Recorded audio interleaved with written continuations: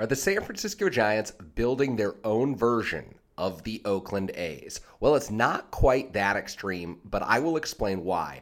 I have some big picture concerns about the Giants organization that bubbled up during Bob Melvin's introductory press conference at Oracle Park. Welcome to another edition of the Kerry Crowley Show. Thank you so much for joining me, whether you're listening on YouTube or Spotify. Really appreciate you listening and reviewing, commenting, whatever it takes to boost this podcast. I really appreciate your help in getting the word out there. So let's get right into this. Earlier this week, Bob Melvin introduced as the manager of the San Francisco Giants. And let me be very clear. I've already done one podcast about Bob Melvin.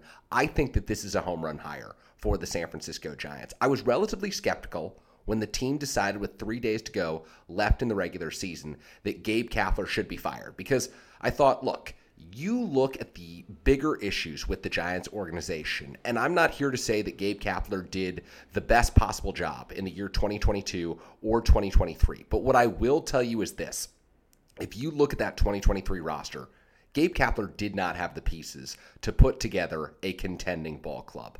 Losing 83 games out of 162 was not on Gabe Kapler. You could pin 4 or 5 losses, whatever, on a manager, on a coaching staff, on the hitting coach's lack of ability to get through to the hitters, whatever you want. But the bottom line is, the roster that Farhan Zaidi put together simply was not good enough, regardless of who was managing the San Francisco Giants. I don't care if it was Bruce Bochy, Dusty Baker, what have you. The Giants did not have the pieces to win in 2023. And whether you want to pin that on the front office, which I think is a legitimate criticism, or on ownership, which I actually think is a more legitimate criticism, because ownership has not shown a willingness to spend at the requisite levels to contend on a recent basis. I think that those are the ways that the Giants ultimately finish with a losing season. Is their payroll was right around $190 million. I think it probably needed to be up around 210, 215, 220 if they were serious about putting together a winning squad, a team that could challenge the Dodgers and the Diamondbacks atop the National League West. And at the outset of the season, we thought the Padres would be there. And of course, the Padres ultimately finish ahead of the Giants. Then you can put it on the front office, Farhan Zaidi, some of the personnel decisions that he made. Look, Mitch Haniger, Michael Conforto, those contracts did not work out for the Giants. Ross Stripling, no. Was Sean Manaea effective at the second half of the season? Yes, and I think there are a lot of people in the Giants world that would like to see Sean Manaea opt in next season, but the bottom line is this. Gabe Kapler did not have the pieces, and so when the Giants made the decision to move on from Gabe Kapler, I thought, okay, I understand the need to try and find a better link from the organization and the clubhouse to the fan base, because I don't know that Gabe Kapler was the most effective communicator in discussing, breaking down Giants baseball with Giants fans. And as a manager, there are really 2 big things you have to do when you're not in between the lines, when you're not standing on the top step of the dugout, making calls to the bullpen, making decisions on who's going to pinch hit, who's going to substitute when. And those 2 things are communicating effectively, being the liaison from the front office to the clubhouse, and then being the liaison from the clubhouse to the fan base. And that, I think, was Gabe Kapler's downfall in San Francisco. I don't think Giants fans liked his message. I don't think a lot of Giants fans resonated with the way that he talked about baseball. And I think that sometimes they felt it was so nuanced and hard to follow that he was speaking, a lot about analytics, a lot about trends. And look, I was the audience for that. I like the new era of baseball. I like a lot of the modern things about the game. But I recognize, if you've been a Giants fan since 1958, if you had Roger Craig and Dusty Baker and Felipe Alou and Bruce Bochy as your predecessors, talking about analytics and talking about the new ways that the game is being played is going to be a really difficult way to break through with this Giants fan base. I think that there are a lot of younger fans who had some grace for Gabe Kapler. And you look, it's just natural. The divide is, if you grew up listening to those figures that I just mentioned, and Roger Craig and Dusty Baker and Alou and Bruce Bochy breaking down the game of baseball, it's just simple.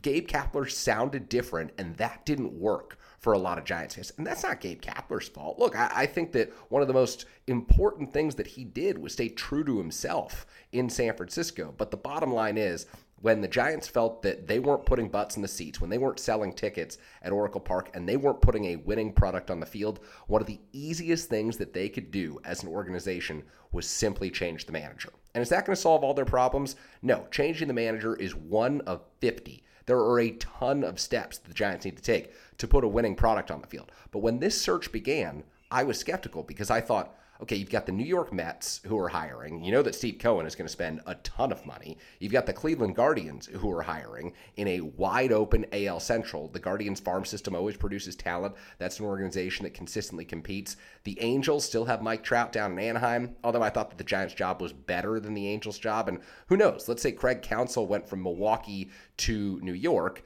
Then a Brewers job would open, and that theoretically would be better than the Giants' job because the Brewers are more set up to win right now. So I was looking at all of the different candidates the Giants might interview who might say yes to come to San Francisco and manage the Giants. And if you told me with 3 days left to go in the regular season that the ultimate candidate, that the person the Giants would hire is Bob Melvin, to me, that would be a win.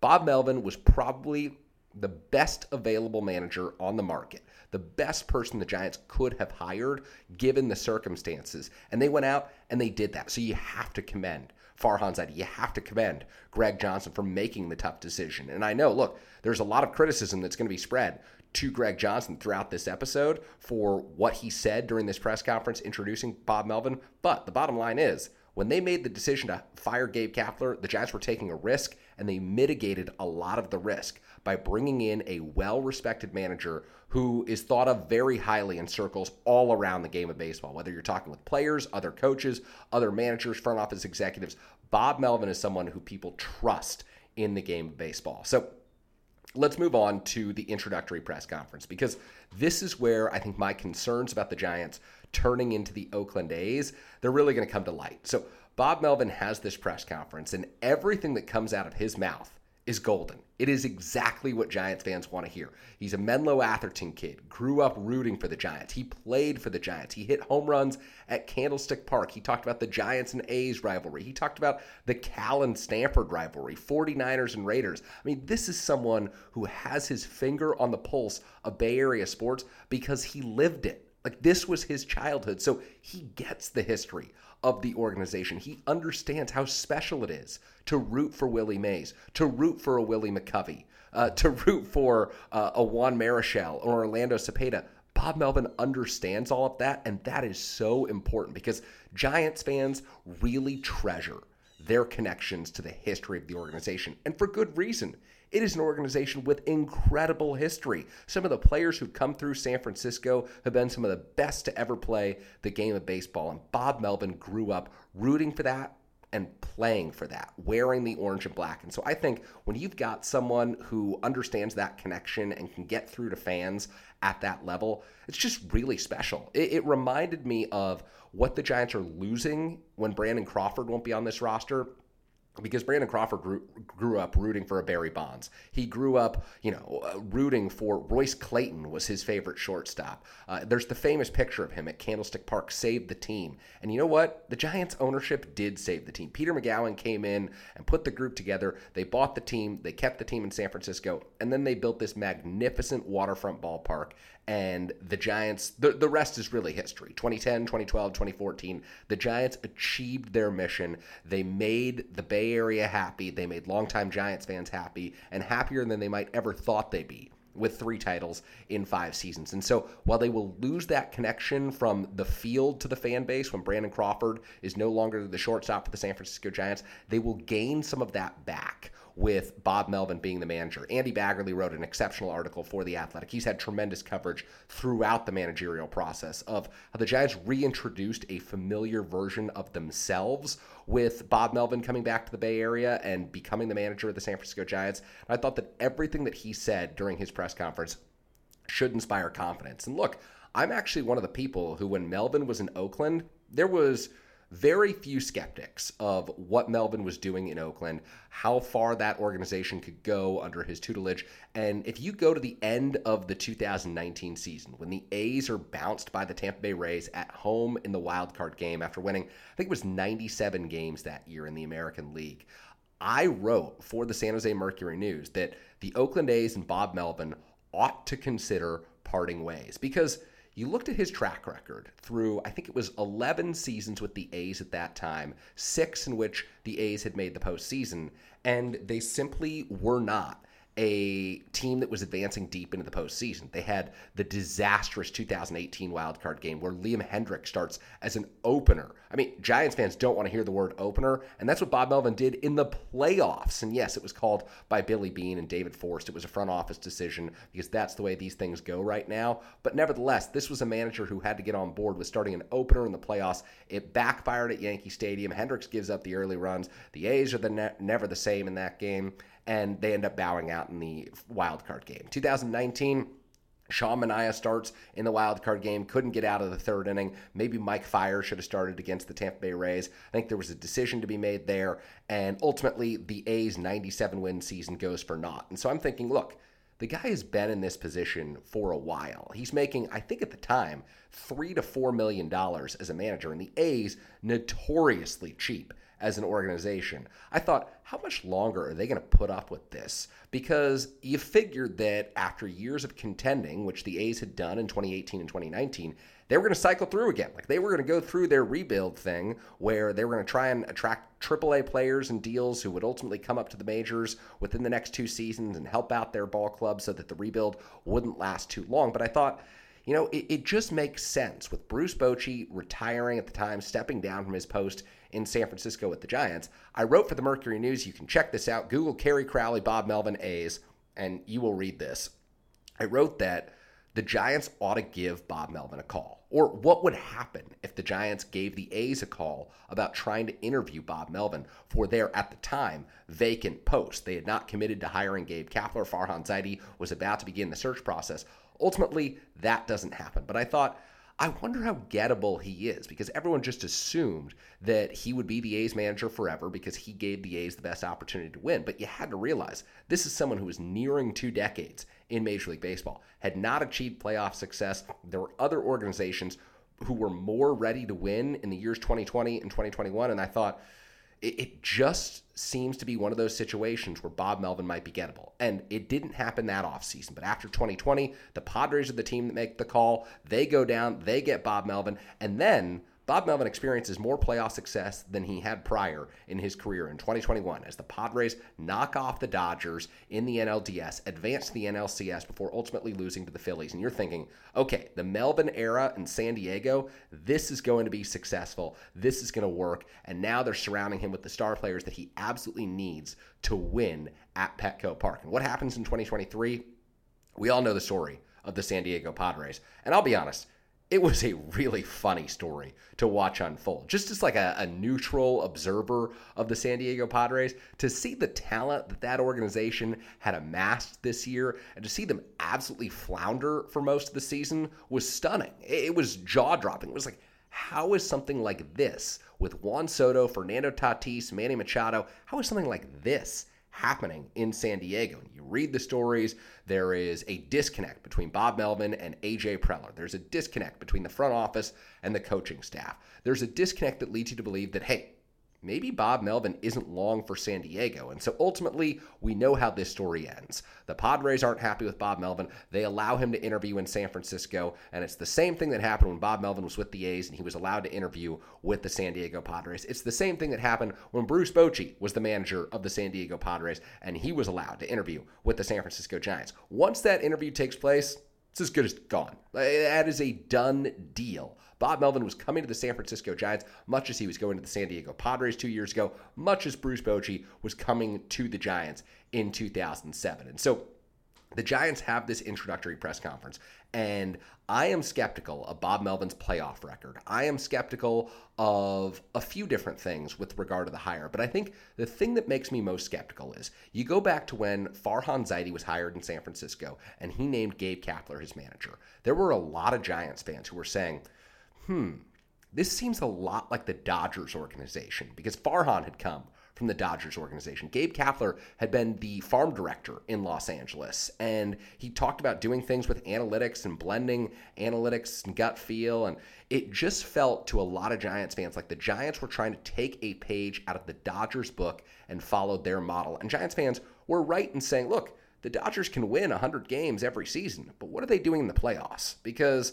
up until 2020, when, I don't know if you count it, I was there, I count it, but a lot of people don't. Up until 2020, it was just playoff misery after playoff misery for the Dodgers. And so fans were, I think, rightfully concerned. And it was, hey, we're following the script that your biggest rival is using. I just think that you want to be doing something different, even if that script during the regular season was incredibly successful for the Dodgers. And so it's funny that there was so much criticism about that, and yet no one has brought up the idea that right now, at this moment in time, the Giants seem to be following a script that's relatively similar to that of the Oakland A's for the past 2 decades. And I'm not talking about the past 2 years, which have just been an absolute embarrassment for John Fisher and the A's organization. Really, not even the A's organization. There's good people in that organization. The A's owner, John Fisher, has absolutely destroyed that franchise, has made a mockery of himself, and has done everything he can to erode trust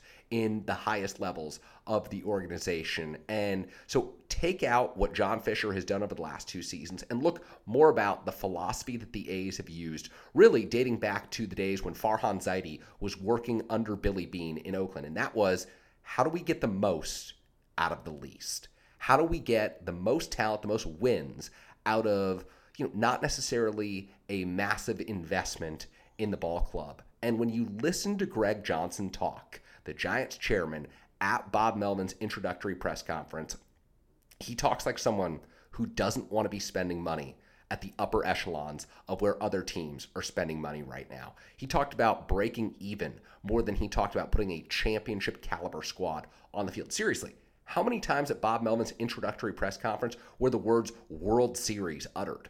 Because you go back and listen, and even if they were uttered, they were overshadowed by the fact that when Greg Johnson was asked about if he's willing to commit a higher payroll to help this organization put a better product on the field in 2024, he said the goal is to somewhat break even. Not the goal is to do whatever it takes to win a World Series. The goal is whatever it takes to get fans back in the seats and falling in love with Giants baseball again, and recognizing the faults of 2022 and 2023, and recognizing that it's going to take massive spending commitment to getting people back to Oracle Park and getting the Giants back to a position where they can contend in the National League West. No, the goal from the chairman of the organization is to somewhat break even, which is just... it's an astonishing and disgusting thing to say, if you ask me. And there's a lot of people who are out there ready to go to bat for ownership, who are ready to say, well, it's just like any other business. No. The San Francisco Giants, no professional sports team is just like any other business. That is a fallacy. When I go to the dry cleaners, I'm not wearing the jersey of the dry cleaners to pick up my suit. When I go to the bookstore, I'm not, getting season tickets to the bookstore that are costing thousands of dollars to sit there for readings every Tuesday and Thursday night at my local bookstore, as much as I love the place. That does not happen. You are not talking about, a particular print shop in your community where you need to go and you need to get your FedEx or your UPS labels printed, and you're not saying, hey, son, daughter, I'm going to pass down my love of, this print shop to you one day, and we're going to go together and we're going to print labels together one day. No, that is the biggest fallacy of all time. The Giants are not just any old business trying to break even. Look at franchise valuations. Look at what the franchise was bought for back in 1993, and then look at, then look at what the franchise is now worth. Because if you've got a couple $100 million or $1 billion and you're trying to make the most of that and to be a good steward of the franchise, you're going to realize that, hey, dipping into the red year after year, and maybe you're 30, 40, 50 million in the red, you know what? You're going to make that up over time. You are. Trust me. If the Giants were to be put up for sale today, I think the franchise valuation is something like 3.4, 3.5, 3.6 billion. I would bet you that they sell for more than that. I would bet you they'd sell closer to $4 billion. And you know what? That's quite a return for the people who are looking to break even on their investment in the franchise. And I know that the Giants ownership group is complicated. I know that Greg Johnson does not have the same level of control over the Giants organization that other owners do, because there's, 30 people involved in the organization. Heck, Buster Posey is now an owner of the San Francisco Giants. He's bought in at some level. And so Going into the red may not feel as comfortable for some of these people as it does for some of the owners across Major League Baseball. But the bottom line is this. Oracle Park has paid off. The Giants have turned Lot A into their own real estate development. Like, what more do fans need to sit through to understand that the commitment from the franchise, from the highest levels of ownership, should be, we want to be a top 5 team in payroll every year. We want to be a top 6, 7 team in payroll every year. We want to spend to contend. When we realize that, hey, the farm system has produced X level of talent and it's going to take Y level of talent to get to 90 wins this year or to get to 95 wins this year, we're going to make up Y level of talent by spending that money to go out and acquire the free agents, to go out and acquire players through trades who are going to cost money. They don't want to sit here and be told a lesson about breaking even. It's just shameful. It's shameful behavior from Giants ownership. And it's, the third time that Greg Johnson has opened his mouth in the last few weeks and he said something that he should absolutely want to retract? I mean, seriously, how does the concept of breaking even come up before the idea of putting a World Series caliber product on the field? How hard is it to say, we will do whatever it takes, we will spend whatever it takes to put a winner back on the field in San Francisco, because we know that's what matters to San Francisco Giants fans. I think that when you hear words like that, you can understand my concern about the Giants becoming the A's, because they've got a front office leader in Farhan Zaidi who worked in Oakland and understands how to get more out of less. You've now got a manager who worked in Oakland who understands how to get more out of less. And you've got an owner who's talking about having less to give to the organization. Seriously, that is the concern right now. And so you look at next year for the San Francisco Giants, and one of the reasons that I like this Bob Melvin hire is because of what he can give this developing core that they've got in San Francisco. Because one of the things that Bob Melvin did in Oakland so well is he got the most out of players coming up from AAA to the big leagues. He got the most out of players who needed to get comfortable at the major league level for the A's to have a chance at succeeding. And you look at the Giants next season. If the Giants are going to be successful, yes, they're going to have to go out and spend. They're going to have to get a Yoshinobu Yamamoto. They're going to have to go get a Jung-Hoo Lee. They're going to have to be in on Shohei Ohtani and Blake Snell and Cody Bellinger. They're going to have to play at the top of the market and look for top talent this offseason. But ultimately, they will be supplementing a core that is coming through the organization right now in Kyle Harrison, in Marco Luciano, in Patrick Bailey, in Luis Matos, in Tyler Fitzgerald, and hopefully Elliot Ramos if the Giants hang on to him this offseason. There is a big group of young players who need to be starter caliber players and positive contributors for the Giants next season. And I think that hiring Bob Melvin and allowing him to assemble a coaching staff that understands how to get the most out of those players, that is a major key to the Giants offseason. Because you look at what Bob Melvin did in Oakland, and he's got a great track record of, hey, Marcus Semien traded from the Chicago White Sox to the Oakland A's at a time when, there were big picture questions about whether he'd ever stick at shortstop, ever be good enough. The A's got the most out of him. Matt Chapman, Matt Olson, when they came up to the major league level, Bob Melvin got the most out of them. Sean Manaea, Sean Murphy, Bob Melvin got the most out of them. There's a long list of players who made the successful transition from AAA to the major leagues or were traded for early in their major league careers, like Marcus Semien, who then had their best seasons with the Oakland A's. And that is something that should inspire hope in Giants fans, that should give you reason to believe that Bob Melvin was the right choice. Because, let's be honest, if the Giants are going to be successful next year, moving on from Brandon Crawford at shortstop, it's got to be Marco Luciano. There are no guys on the free agent market, there are no guys in the trade market who are going to be better players for you next year than Marco Luciano. If Kyle Harrison is going to be able to pitch next October, the Giants are going to have to stick with him through the tough months that he will certainly endure. Whether it be May, June, July, there's going to be a time next season where Kyle Harrison does not look as comfortable.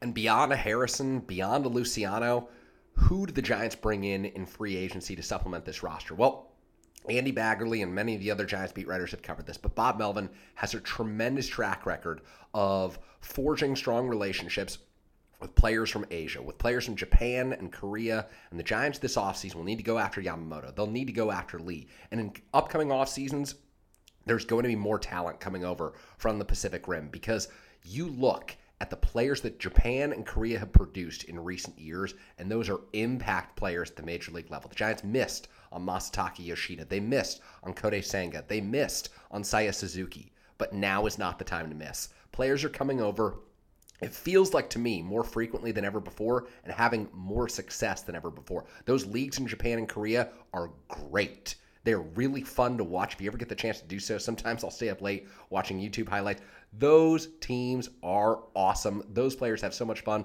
The World Baseball Classic this year was an absolute display of abilities from all over the world, and now is the time for the Giants to strike with adding Yamamoto to the rotation or adding Jung-Hoo Lee as their everyday center fielder. This is going to be a situation where Bob Melvin can use his relationships that he successfully forged with Ichiro Suzuki up in Seattle, with Ha-Seong Kim down in San Diego, with a wide variety of players in Oakland and Arizona during his managerial stints there, and show that he can be the manager that can help facilitate a successful transition to the United States in those recruiting pitches. Because, believe me, those players will be looking for a place where they feel comfortable, and Bob Melvin and the manager seat in San Francisco can make them feel comfortable. That is, to me, one of the biggest reasons you go out and hire Bob Melvin. Aside from the Luciano, the Harrison, the Matos, the Bailey reason, it is recruiting free agents from outside of North America, and the Giants have an opportunity to strike big this offseason. Now the question is, will they? What are they able to commit financially? What are they willing to commit financially? Because I think those are two different questions. What are they able to commit? We know this Giants organization, back in the 2010s, was able to commit a lot and willing to commit a lot. Like, they're able right now. What is Greg Johnson willing to authorize Farhan Zaidi to spend? What is Farhan Zaidi then willing to go out and do with that money? Because the Giants have a lot of needs to get better this offseason. And the paths to getting better aren't exactly that clear. Like, there are roster spots that are filled by an Anthony DeSclafani, by a Ross Stripling, by different players who maybe aren't the best fits for the organization. So how do the Giants get creative this offseason to turn what? A 79-win team into a contender? And for those of you saying it can't be done, look at what the Texas Rangers did. 94 losses, they spent their way out of it. Look at what the Arizona Diamondbacks did. A year after, or 2 years after 110 losses, they've got an emerging, young, talented core that is sensational to watch. I mean, Corbin Carroll, don't mention where he was drafted because I think the Giants had a pick before that. But nevertheless, there's an opportunity for the Giants. And now it's making sure they don't follow the playbook of the Los Angeles Dodgers, that they don't follow the playbook of the Oakland A's, that they follow the playbook of the San Francisco Giants, the one that made this organization successful. I'm Kerry Crowley. Thanks for listening.